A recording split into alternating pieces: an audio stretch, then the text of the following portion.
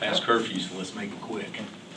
I don't know if it was the case tonight, but sometimes in basketball games you'll see team have not real aggressive in the first half and kind of not great energy, and then the coach yells at them at halftime and then come out a lot more aggressive. Did you ever yell at a team before the game, hoping they can... Maybe that should, it was a terrible start, and our best players were not very good at all in the first half, and our bench didn't give us anything when they came in for the most part. And who would have thought Frank cutting the lead to 15 right before halftime would be a big play?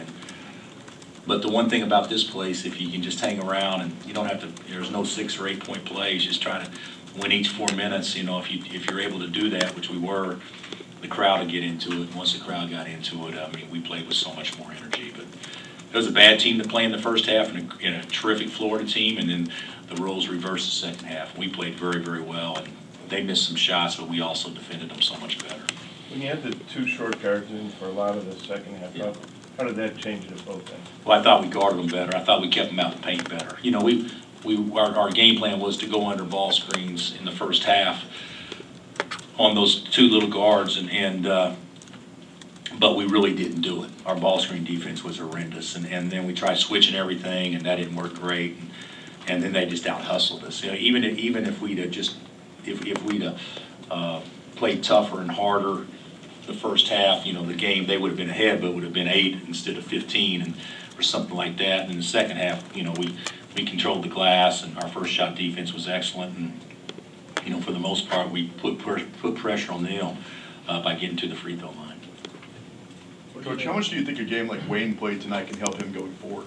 Well, it should give him confidence. He needs to see the ball go in, and it doesn't seem like much, but he made a layup to start the game, and then he made a 3 right after that. So even though he didn't score a lot in the first half, I don't know what he had in the first half. He may have had close to 8 or 10, but he made real points in the second half. Those are real college baskets.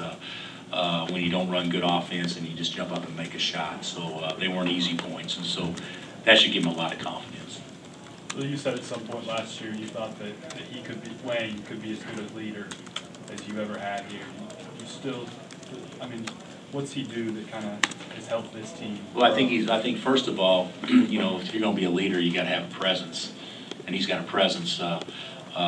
But even more importantly than just having a presence, he's got a physical presence. And so I think that kind of gives him a leg up on some guys that maybe don't have that physical presence. But he's an alpha male, and he just hadn't had anything go right for him for the most part the first 4 or 5 games of the season, and it was nice to see that lid come off. You talked to him about that at all? Has there been any talks? There hasn't been a lot of talks, because I think the more you talk about some things, sometimes you magnify the situation. What I've tried to convince him to do is worry about making basketball plays as opposed to scoring. If you're a shooter and you think you're going to come out if you miss, then you're going to miss.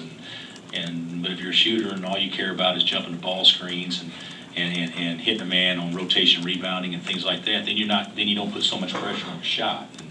And I thought that was probably the case with him. So when Billy was in here, he said he really wanted to force you guys to shoot layups and threes, and Wayne, it seemed, really got kind of going in the mid-range game. Do you think, do people overlook kind of what you can do from the mid-range point of view? Oh, I don't know. Most people would say, I don't know what context Billy said it, but most people would say, don't let them shoot threes and don't let them shoot layups. Make them shoot mid-range games. That's what he said, yeah. Yeah, but that would be everybody's defensive strategy.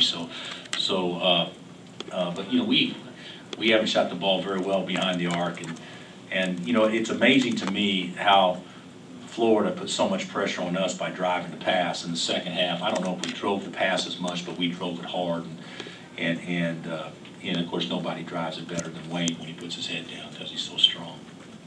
Was halftime more about getting some emotion out of the guys, or was it adjustments, or Yeah, a little bit of both? Those things are so overblown. We changed how we guarded ball screens a little bit, but not a lot. But if the truth be told, halftime was, I don't know if I'm going to play him again tonight. I don't know if I'm going to play him again tonight. That was for my thinking. And then I, said, okay, let's just go back to being who we are and try to win the first 4 minutes and then the second 4 minutes. And what we did the second half, we were polar opposites of the first half.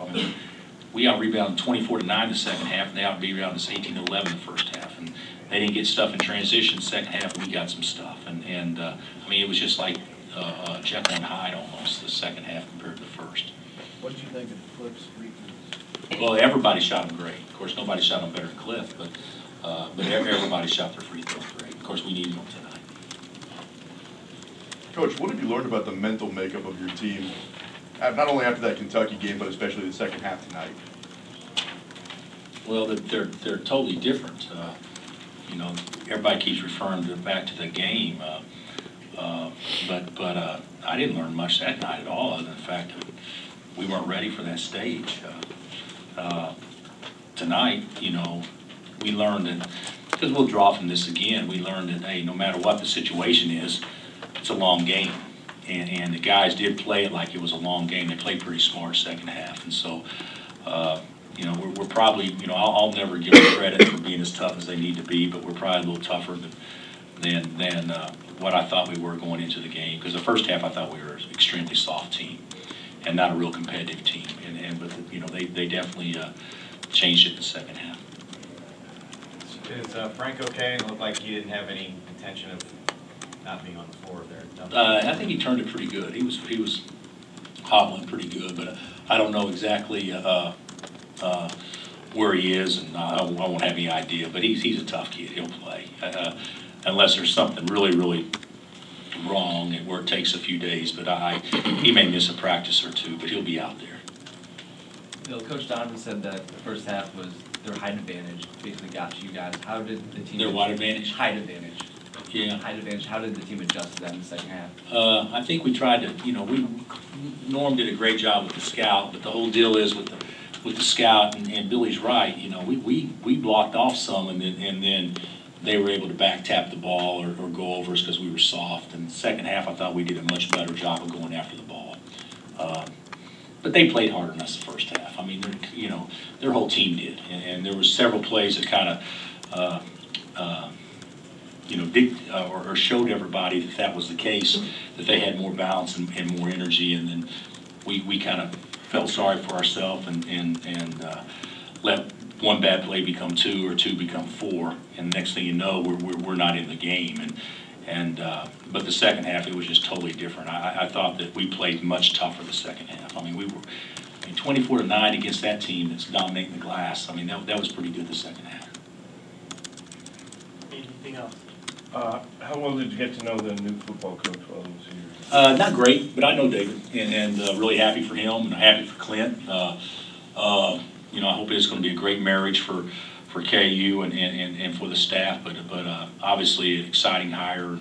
I spoke with him last night late, and he was excited. I thought I was excited when I took the job here, and he blew me away with how fired up he was. I'm going to come see his press conference on Monday just so I can maybe some of that juice rub off on me, because that is an exciting guy. You know, he's fired up about staff possibilities and everything else going on. So, you know, congratulations to our department and our administration for hiring him. But more importantly, I think it'll be a good fit. I really do. And we need to have some guys with some juice and energy, and I think he'll hire staff that's got that. So I think it's really good for us.